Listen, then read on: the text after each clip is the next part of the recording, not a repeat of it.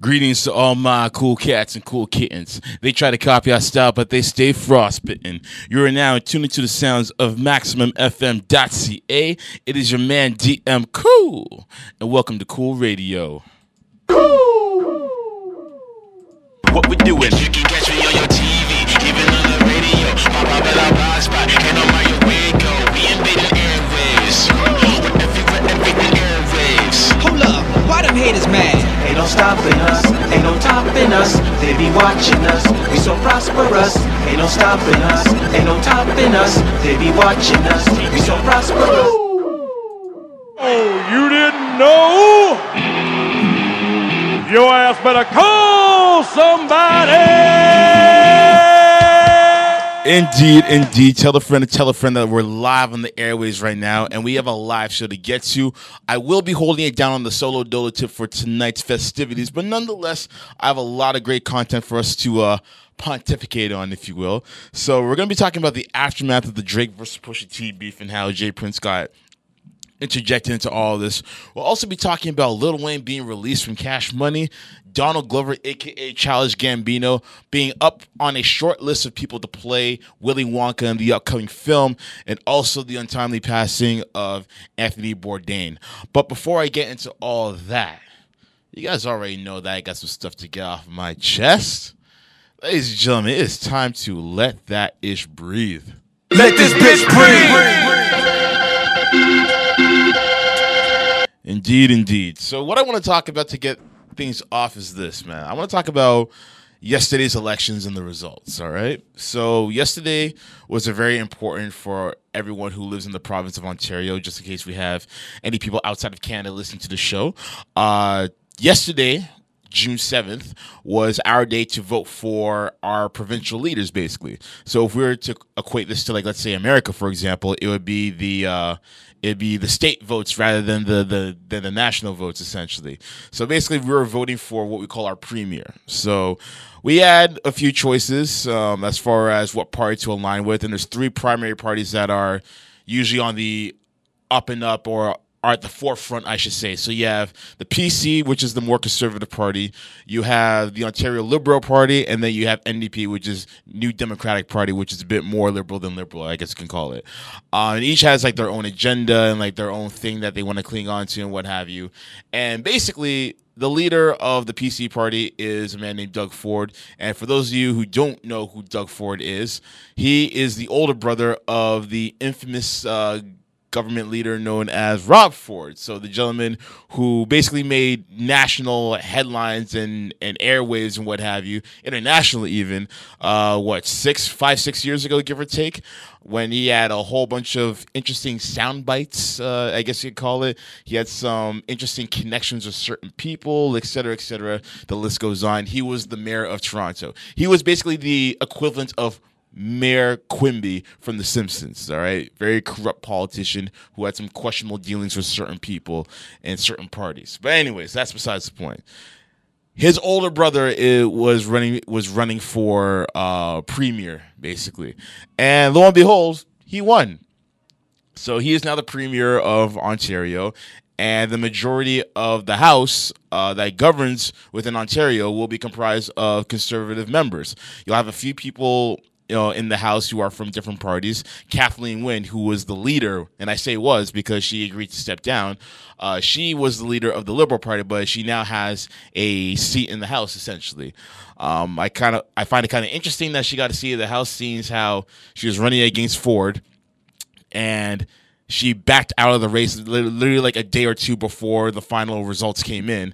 And it almost kind of sounds like a plea deal of sorts, saying, okay, you know what? We're going to give you a seat in the House, but you got to step down as leader of the Liberal Party. So that's how I kind of felt, when we caught wind of that. Now, as for Andrea Horwath, she is the leader of the NDP party. And this is probably the best I've personally seen the NDP party do as far as elections are concerned, whether it be provincial or federal. They were at one point ahead. They're at one point ahead by 1% during the tallying of the votes, and that was a couple days ago, actually. Now, yesterday, I don't know if that was the case. I can't remember if that was the case, but basically, it was a two-headed race between NDP and PC because the Liberal Party decided to back out of it. Now, I'm a little disappointed at the fact that the PC Party won because of all the things that Doug Ford and his family represent, right? And I'm not just saying this because his brother was an extension of him, but basically because of the fact that their family, outside of Rob, has been known to have dealings with nefarious individuals. They've been known to dip into taxpayers' money. They've been known to do a lot of things that don't benefit the people as a whole. They only benefit the people who fit in a certain tax bracket. So if you're making $250,000 or more, then I guess you're A-okay. But at the end of the day, they're not serving the middle class and they're not serving the lower class as well. And I feel like NDP would have done a better job at serving all communities rather than the PC Party, who just looks at the upper echelon of communities altogether. And that's the kind of government that we are trying to avoid. That's the kind of government that Trump is trying to run right now in America. And a lot of people are comparing Ford to Trump because of their mishandlings of certain things and how they have favoritism in certain areas as well. And that's not something that we need right now. It's funny because I was talking to my boy yesterday, and he said how he made a grand apology to any of his American family or friends because for the last, year and whatever, he's been roasting Americans for letting Trump be in office. But lo and behold, we have our own diet version of Trump within our own office, within Ontario in particular. So while the whole country isn't doomed, it seems as though the Trump effect is starting to make way rather up here in Ontario, and who knows how far that could spread. So that's a big problem. And I feel like a lot of the people who voted for for Ford, either they are of the higher echelon or the people who are even of the lower echelon, they just don't like the fact that there are going to be certain policies put in place by either the Liberal or NDP party if they were to be elected as premier. So, for example, one of the hot button topic issues were teaching children about sexual education at a younger age than normally expected. And a lot of these people are either homophobic or they're extreme when it comes to religion, and they just have this fear that their kids are going to go off and fornicate in 2 or 3 years' time once they start learning about sex in school. And that's obviously not going to be the case. It's just something that has to be learned upon at a particular age so that you can grow and learn and understand what, sexual nature is all about and what to do and what not to do going forward. I mean, if you think this is bad, we are in the digital age right now. I'm sure there are kids who are 9, 10, 11 years old on their phones, because a lot of these kids have phones these days. They're on their phones looking at Pornhub and RedTube and all these other websites that show full-out porn. Back in my day, you were lucky if you got like a 2-minute clip. Other than that, you had Red Shoe Diaries on Showcase, and then you had those little 1-2 porn movies on City TV after midnight on Saturdays. Don't ask how I know this, all right? Just work with me here. The point is, there are going to be kids out there who are young who are going to find these things out one way or the other. So it's better to be educated in the confines of an environment that implies and implores education, rather than on the internet. We're going to have a whole bunch of ads that are going to say, oh, let this thing get larger in 5 days using this cream or whatever. Like, you don't need that to be spamming your children's minds. And that's the thing right there. And a lot of people who vote or who don't vote or whatever the case may be, they have this skewed thing where they think that all political parties are perfect. And I feel like because of their fickleness, if there's one thing that they don't like about a particular political party, but everything else is amazing, then they say, nah, I'm gonna go with this party because of the one thing that they said that they would do, but they'll ignore all your other needs that you have in mind. But because of that one thing that supersedes over the other thing that you don't like, they're going to go for that party. And I feel like there was a handful of people, I'm sure there was a handful of people who went out and voted for the PC party just because of the one thing that they didn't like about the Liberal Party or the NDP party. And that's the wrong mentality to have because it's very flawed logic, to say the least. So I'm very disappointed in the fact that we've seen what's happened in America and we've seen what the PC party is capable of doing. We've seen what a Rob Ford regime looks like in a small scale, i.e. Toronto, but now I feel like we're going to get that on a bit of a larger scale throughout the entire province of Ontario. And it's interesting. Sometimes in certain scenarios, history has a funny way of repeating itself. And if this is the Doug Ford that we've all been worried about, then I'm sure history in that sense will rear its ugly head, and we're going to have a lot to cry about when that happens. I mean, I don't know. I have no idea what's going to happen in the future, but it's not looking so bright right now. Some people are saying, hey, are we really surprised? Some people are devastated.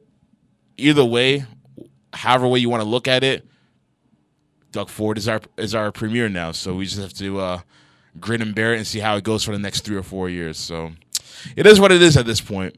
But either way, what do you guys think? Are you happy that he's in office? Are you disappointed? Could more have been done? Is this the result that you expected? Whether or not you like him, hit me up on Twitter at DM_cool or cool_radio. Actually, nope, Cool Radio CC. That's the new handle. I keep forgetting. And share your thoughts. Coming up after the commercial break, we will get into the aftermath of the Drake Pusha T beef, why Jay Prince intervened, and much more. And with that said, we're going to play one of the records from that beef, which is entitled Duppy Freestyle, and that one was from Drake, so keep it locked. This is Cool Radio. Yep. Yes, y'all. Welcome back to the show. Once again, it's your man DM Cool, and this is Cool Radio. So that was Drake, Duppy Freestyle, and basically I played that because I want to get into the aftermath of the Drake versus Pusha T beef, and I feel like it's important to get into because I feel like we're about to hear. Pardon me. I feel like we're about to hear another Drake diss on the way, but then the OG had to make a call. And the OG I'm referring to is Jay Prince. Now, for those of you guys who are not familiar with that name, Jay Prince is the founder of Rap-A-Lot Records, and one of the biggest artists that they had on that label was, of course, Scarface. And that label was very influential in building up Southern hip hop. And he was also one of the first moguls within hip hop. It was him, Russell Simmons, you name it, right? So he has a relationship with Drake because his son, Jazz Prince, was the one who first introduced Drake to Lil Wayne, and as you know, the rest is history. So he basically made a phone call to him in his words and said to him to not respond to Pusha's track or anything else like it because he said that, when the pigs wrestle with hogs and they themselves become a hog, and then everything gets messy and muddy. Something like that. You look up the interviews. He said it on like 4 or 5 different interviews, basically saying that, his image will be tarnished and it'll get ugly if he continues on this, parade of insults and disses, and it might affect his branding and his imaging and what have you. Now, I find this very interesting that he is now reaching out to Drake to end the beef and get it where it stands because for those of you who don't know as well, not only is he kind of like a surrogate mentor in a sense, but he's also selling a book right now. He's basically in the middle of a book tour, and he's kind of using his leverage with Drake and his standing with him to kind of sell a book as well. Now I'm not saying that he's solely an opportunist, only looking out for his own pockets. Like, I'm sure he means well and what have you. And I'm sure he's been somewhat of a mentor to Drake over the last 10 years or so. But at the same time, I find it very timely of him to put an end to the beef, all the meanwhile selling a book or on the way of selling a book as well. It's a little opportunistic to say the least, if you ask me, because this is my thing right here. If you really felt this way about, Drake's branding and imaging and what have you, then where were you during his beef with Meek Mill? Where were you during his beef with Joe Budden? Mind you, he had a couple subliminals for Joe Budden. It wasn't really that serious. Where were you when he had his beef with Common back in 2011? Nowhere to be found. Where over yonder? You know what I mean? Or even the Kendrick situation. Like, again, like Drake didn't really have any shots for Kendrick at that time, but again, where were you? Like, Drake has had a verbal skirmish with more than a number of rappers, whether it's from our generation or this current generation or from a past generation. So why is it now that he's having issues with Pusha T that you want to come and intervene and play the role of referee now? And, to me, it just kind of comes down to the fact that A, you're selling the book, and B, this may not be fact. This is more open to interpretation. This is more subjective. Maybe he thought that Drake was losing the battle, and thought that he couldn't continue on and say, you know what, dead it. But then again, there were reports of him saying how he may or may not have heard, you know, the record that Drake had in store for Pusha and how that could have ended Pusha's career or whatever the case may be. Either way, this is hip hop. Let it continue.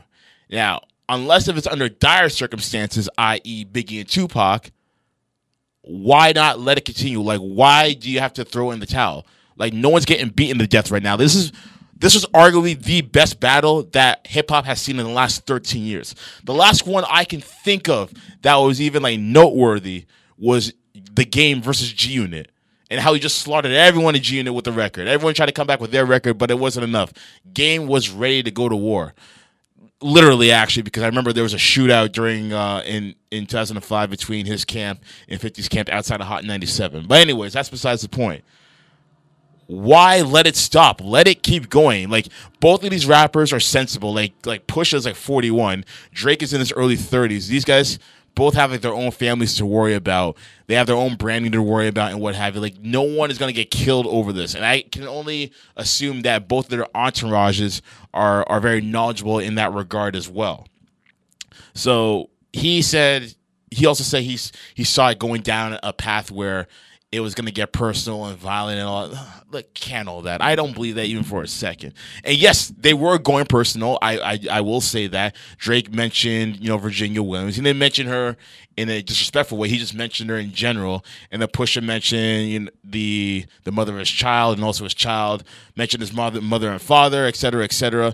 I mean, if you thought he was being disrespectful, and Pusha, then why not make a call to Pusha T and say, hey, end it now? You know what I mean? Because now we'll never get to hear the response that Drake had ready.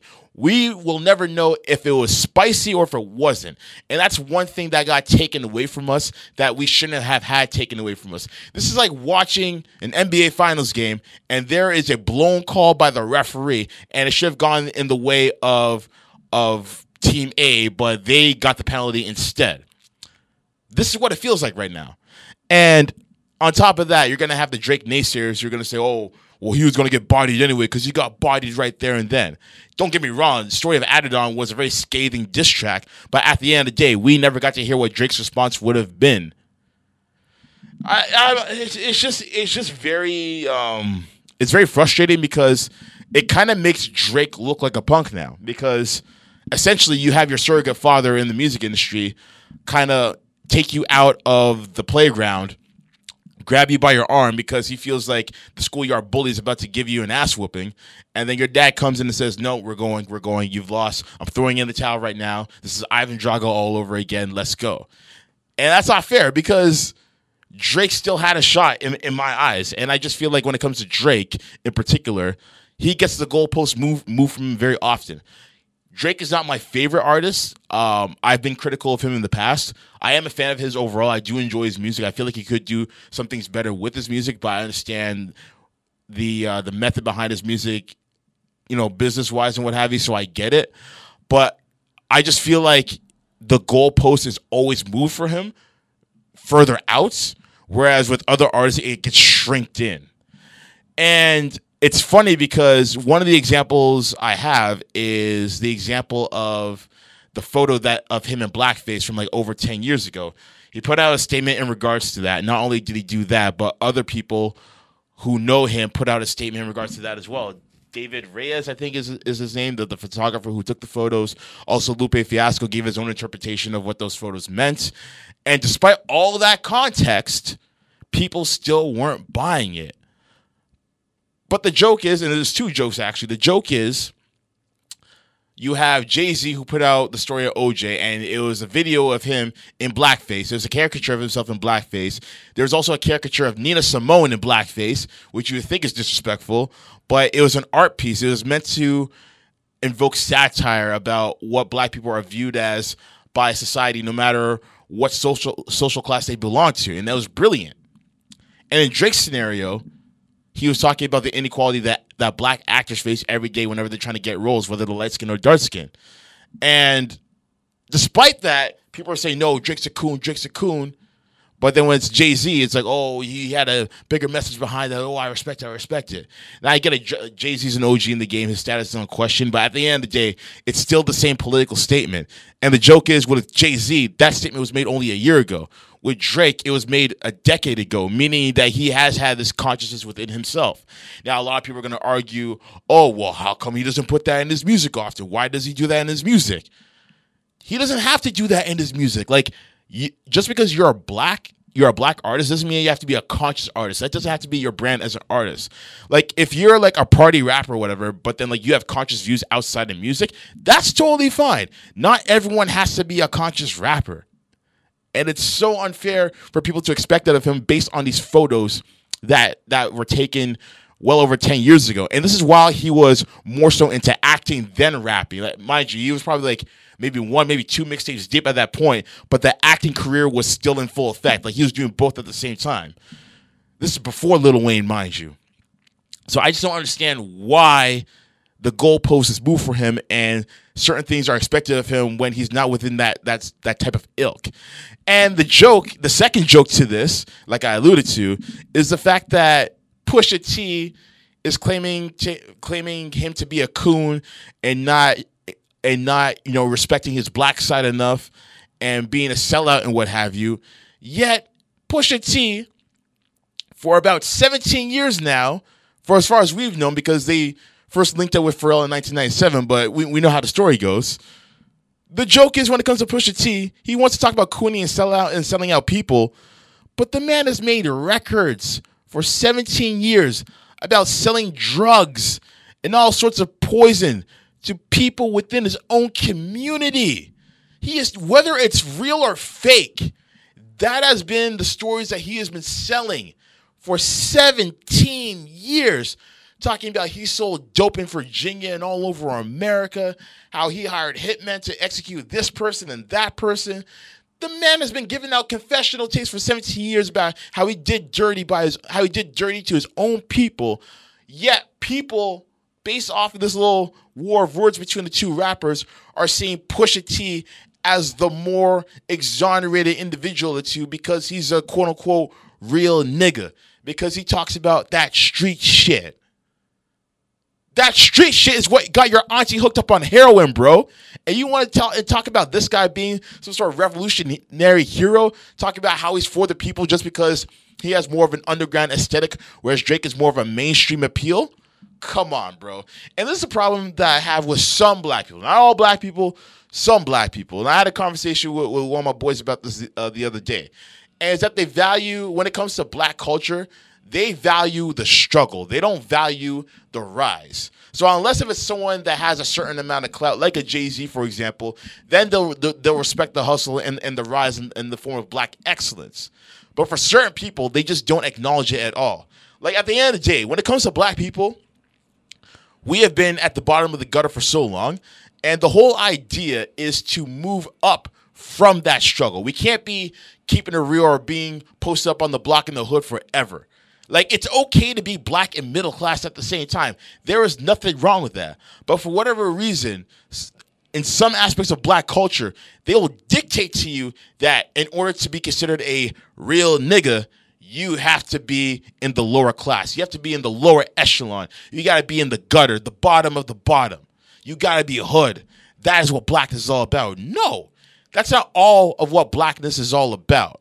And what I hate about this hood mentality is the fact that a lot of people think that being from the hood is a badge of honor, in the sense that you get to glorify about all the nefarious activity that happens with the hood, whether it's drug dealing, pimping women out, gangbanging, gun violence, etc., etc. People glorify the hell out of that shit.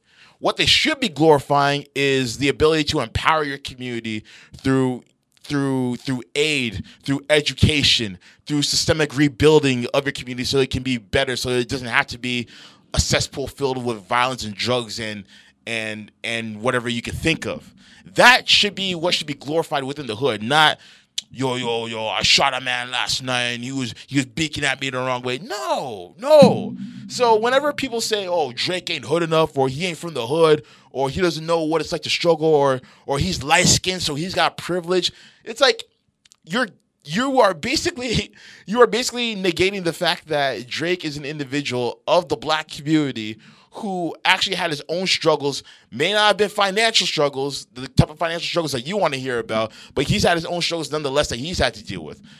Like, the man basically grew up without a father, and he grew up not knowing what his identity was at one point in time, because yes, on one end, he grew up in a predominantly Jewish neighborhood with his Jewish mother, and he was taught more on his Jewish side of the family. And then he wanted a sense of belonging, so he hung out with the black people on the east end of Toronto. I mean, you can't blame the guy for wanting to find himself in different avenues of life. So I feel like people really need to back off of Drake when it comes to that, because it's not fair. Like, you're moving the goalposts for him, and people will deny the fact that he came with some heat on Duppy, but because he's light-skinned, because he's from the upper middle class, ever since, the Grassy days or whatever, they will hold everything back against this dude just so they can cheer for the other guy, because the other guy is a real nigga. And I hate the fact that, in hip-hop, if you are light-skinned or you're biracial, you have to be conscious, or you have to be uber conscious or something like that. You have to be 10 times more conscious than someone who's dark-skinned. And the joke is, if there's somebody out there who is dark-skinned, they can be as ignorant as they want to be. And that's a sad thing about it. They could be like Kodak Black or 21 Savage or Soulja Boy, Rick Ross. They can coon it up to the 10th degree, but no one will say nothing. You know why? Because the bar is set so low for people of a darker pigment that they can just get away with bullshit, and that is their standard, and that's the sad thing about it. That's what really boils down to in this little war of words between the two. And it sucks. It really sucks for Drake and people who are kind of in Drake's ilk, so to speak. So, kind of bringing it back full circle, I wish Jay Prince didn't intervene in this. I wish he would have let Drake respond with this record. And I guess because Drake has that much profound respect for Jay Prince, he's going to, put it on standby at the very least for now. But with that said, I hope Pusha T doesn't give him like a sucker punch, so to speak, and put out another diss record knowing that Drake got the OG call from the big homie saying not to do it. Because that would be unfair. That would be selfish on his part. And that would be a sneak move. But the joke is, so many people would applaud him for it because of their hate for Drake. Because they hate Drake that much. They hate Drake like they hate the Golden State Warriors, man. And Drake, in their eyes, is Stephen Curry. But hey, what are you going to do? Either way, do you guys agree? Do you disagree? Let me know what your thoughts are. Hit me up on Twitter at CoolRadioCC and share your thoughts. Coming up after the commercial break, we got a lot to get to, which involves Childish Gambino, Lil Wayne, and Anthony Bourdain as well. But before we get to that, we're going to play one more track, and this is so far the final track in the whole Drake Pusha T saga, which is entitled "The Story of Adidon," and it's only on Cool Radio. Yo. Welcome back, y'all. Welcome back. Once again, it's your man, DM Cool. And this is Cool Radio. And once again, that was Pusha T, The Story of Adidon. Just to kind of bring the topic to a wrap for now, but we'll see what happens in the future as the story unfolds. Nonetheless, it is time for Trip Talk. So 3 of the hottest topics that took place in hip-hop and pop culture as well. So with that being said, let's get to it. So first on the list is, Childish Gambino, also known as Donald Glover. So it was made apparent this week that he is one of a few rappers on one of a few actors, I should say, on a short list of actors to play the role of Willy Wonka. Now, this is huge because Willy Wonka is one of the biggest film franchises of all time, one of the most beloved characters in film history, has had a litany of things attached to him, like a cartoon, candy, all that stuff, basically. So what I really like about this is the fact that even though they know that Childish Gambino is a rapper, he's a recording artist or what have you, they're casting him for a role that isn't indicative of a black actor. And I love that because this is the type of role that you would give, let's just be honest, you just give a white guy to. But when it comes to black actors and other actors of color, they're usually given stereotypical roles. And I love the fact that he's not being given a stereotypical role. He's actually being given a role that kind of matches his personality, and that matches the eccentricness that he has expressed throughout his acting roles in the past, throughout some of his music, et cetera, et cetera. And I love that because I feel like we are now in an era of a black actors renaissance, if you will. So Gambino is contributing to that heavily. I mean, he plays the role in Atlanta of the non-stereotypical black guy who is in the hip hop world who doesn't really fit the standard of what being black means. So he's in that. You see Issa Rae in Insecure talking about, you know, the struggles of dating. It's not really a black thing. It's just black people who are just struggling to date. That's all it is. You know, you have a show like, you know, Black Lightning, which is a superhero based show. And, you know, normally it's a role that would have been done for a white guy, but no, it's a black guy being a superhero. Not only that, but he is a family man as well. And even though he's divorced from his wife, they still have a close-knit relationship with their children, and they don't feel bastardized because of it, et cetera, et cetera. I can go on for days. I just think that it's a very good look that Donald Glover is getting, you know, at least mentioned for this role. He doesn't have the role yet, but he's on that list of actors who could potentially play that role. And I think that's a really good look because of the fact that Willy Wonka doesn't have to be a white guy. I mean, yes, he's been white before, but he's still a fictional character at the end of the day. And him being white was not indicative of the abilities of a Willy Wonka to grant people the golden ticket to come to his factory. That has no merit on his skin color. I mean, if the Oompa Loompas could be orange and blue and purple and all that stuff, then how come Willy Wonka can't be African American? You know what I mean? So I think that's a good look for him. And I think more black actors should strive for roles that aren't stereotypical of their skin color.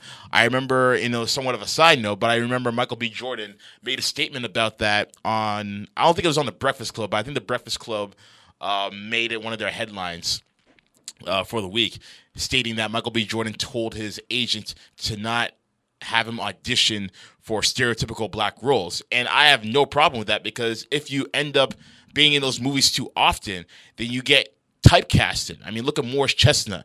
Look at Michael Jai White. Look at all these actors that you can think of, like Terrence Howard. So many actors that you can think of who have been in stereotypically black-led roles for the longest time because of the fact that that's all their agents were giving them.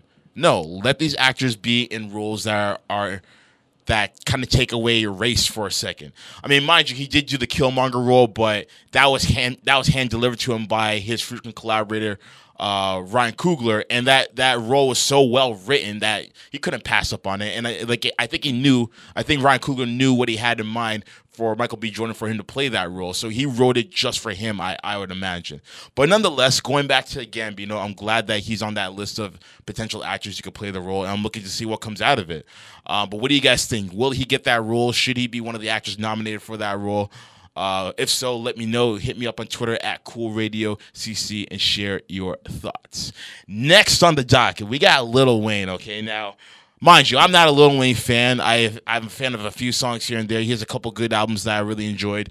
But I think I got to give credit to where credit is due, and I got to call fair is fair. But the news that I have to announce about Lil Wayne is in regards to his label situation with Cash Money. So he won a $10 million lawsuit against Cash Money, basically stating that he now has freedom away from Cash Money and that his latest album, The Carter 5, the album that's been shelved for at least, 3-4 years now, will be released directly through Universal Music. Now, Universal Republic is the parent label of Cash Money Records, but that album specifically will be released directly through Universal Records. And basically the caveat with all this was the fact that Birdman had to release Lil Wayne from his contract in order for this to be a possibility. So that's been done. So Lil Wayne is Cash Money free. So he can do whatever he wants. Now, as far as Young Money, I don't know if the Young Money situation means that he can take Young Money with him as well. Not all the details has come out with that because I know Young Money is associated with Cash Money, both verbally and contractually. So we'll see how that plays out. But at least for Lil Wayne as a solo artist, he's free. And I think freedom for artists is important because it gives you leverage, it gives you agency, it allows you to be as creative as you want to be outside your typical norm and spectrum. So I respect respect the fact that Lil Wayne has gotten his freedom. Again, not a huge big fan of his music, but every artist deserves to have their own creative freedom. And I'm glad that he's free from Cash Money. But if anyhow this guy decides to sign a Cash Money contract under his free will, I am giving him the wankster of the week. Because not only is Cash Money Records a graveyard, but out of the 4 or 5 years of torment that he's gone through with this label, he should know better. So I'm just saying, good for you, Lil Wayne. You got your freedom papers. Don't look back. Do you guys agree? Do you guys disagree? Again, hit me up on Twitter at CoolRadioCC and let me know. And final topic under this, I got to talk about Anthony Bourdain, all right?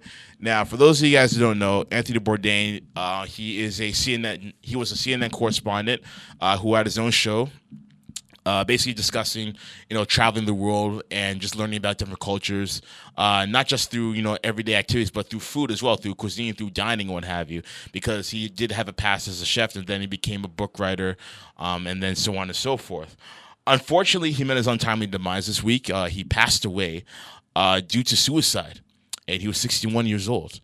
And it's very unfortunate because he was one of the more eccentric voices of CNN, one of the more popular voices at that as well. And he's met some influential people over his journeys throughout the globe, basically. And he did what a lot of people would just, be infatuated to do, which is to travel the world, see different cultures, explore their customs, or what have you. I, for one, I haven't gotten a chance to do, my own version of globetrotting yet, but it's something that I plan to do in the future. And that's something that he was able to do, not just for work, but for fun as well. Now, not only did he die this week, but also Kate Spade, the women's accessory designer, she passed away as well at the age of 55 due to, unfortunately, suicide.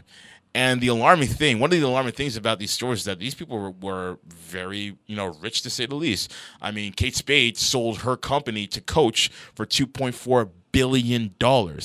Not only is that more than enough money to live off of, but that's more than enough money to pass on to future generations through inheritance.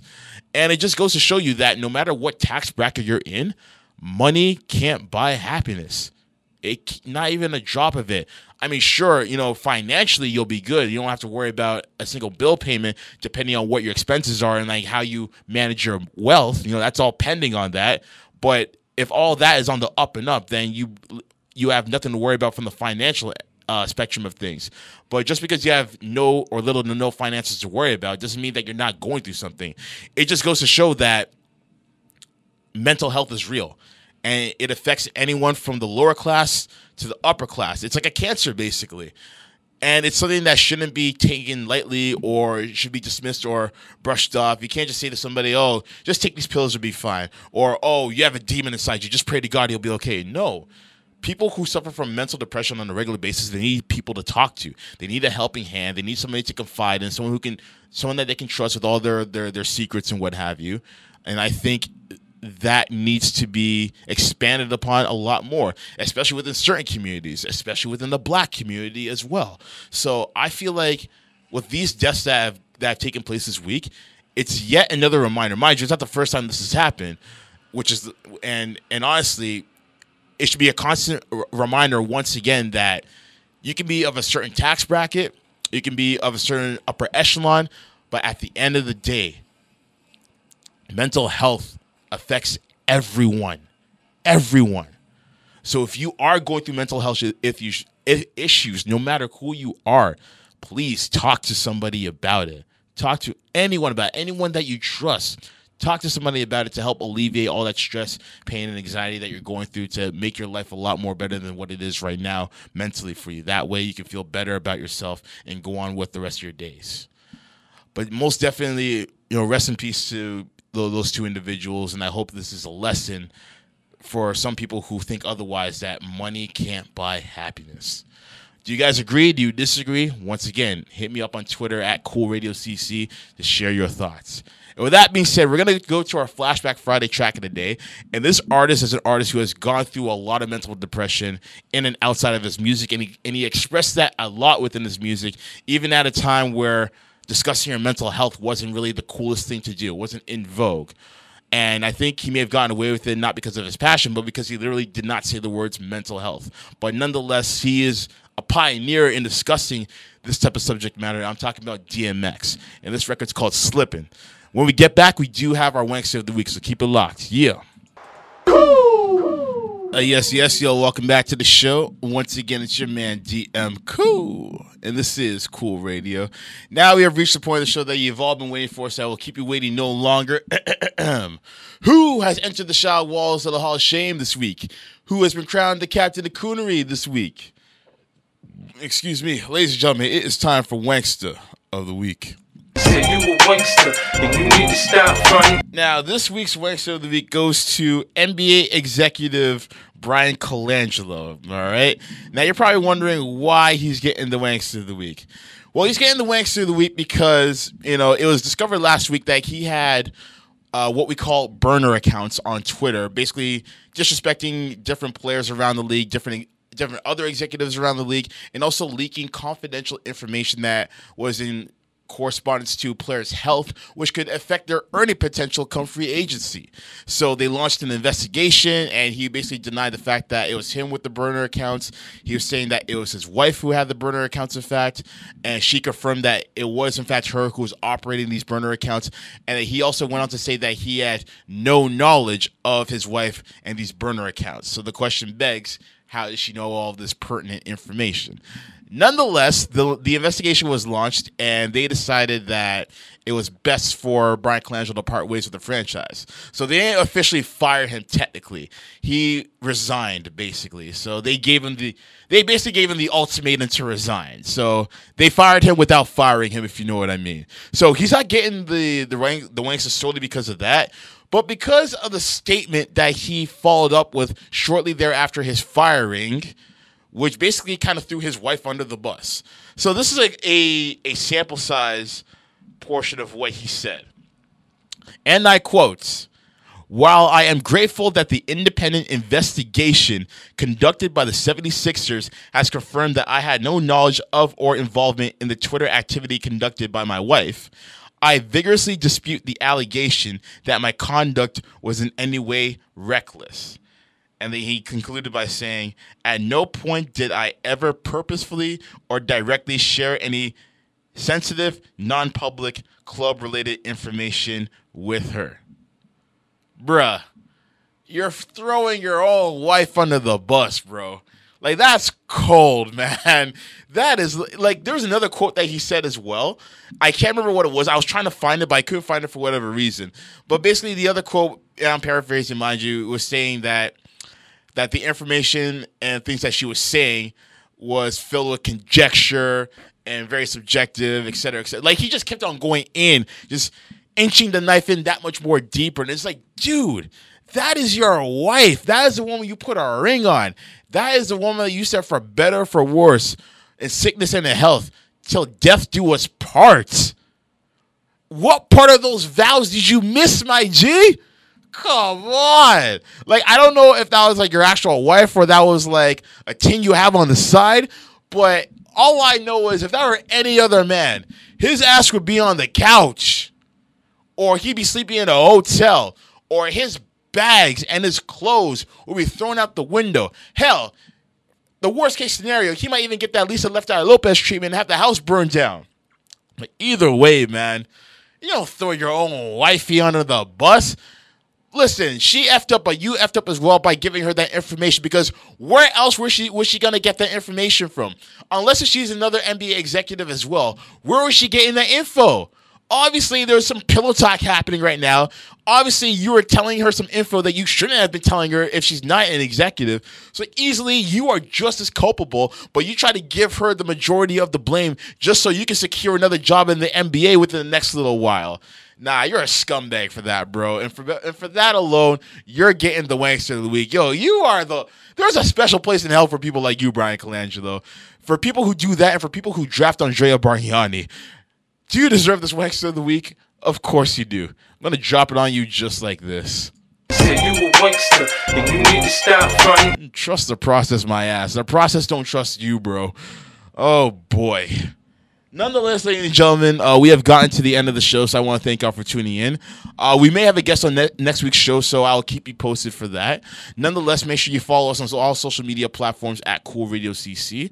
And as always, Cool Radio is a division of Cool Click Media and Entertainment, reminding you each and every day that we are out here creating our own legacies. Keep it gravy and wavy. We are out of here. Peace.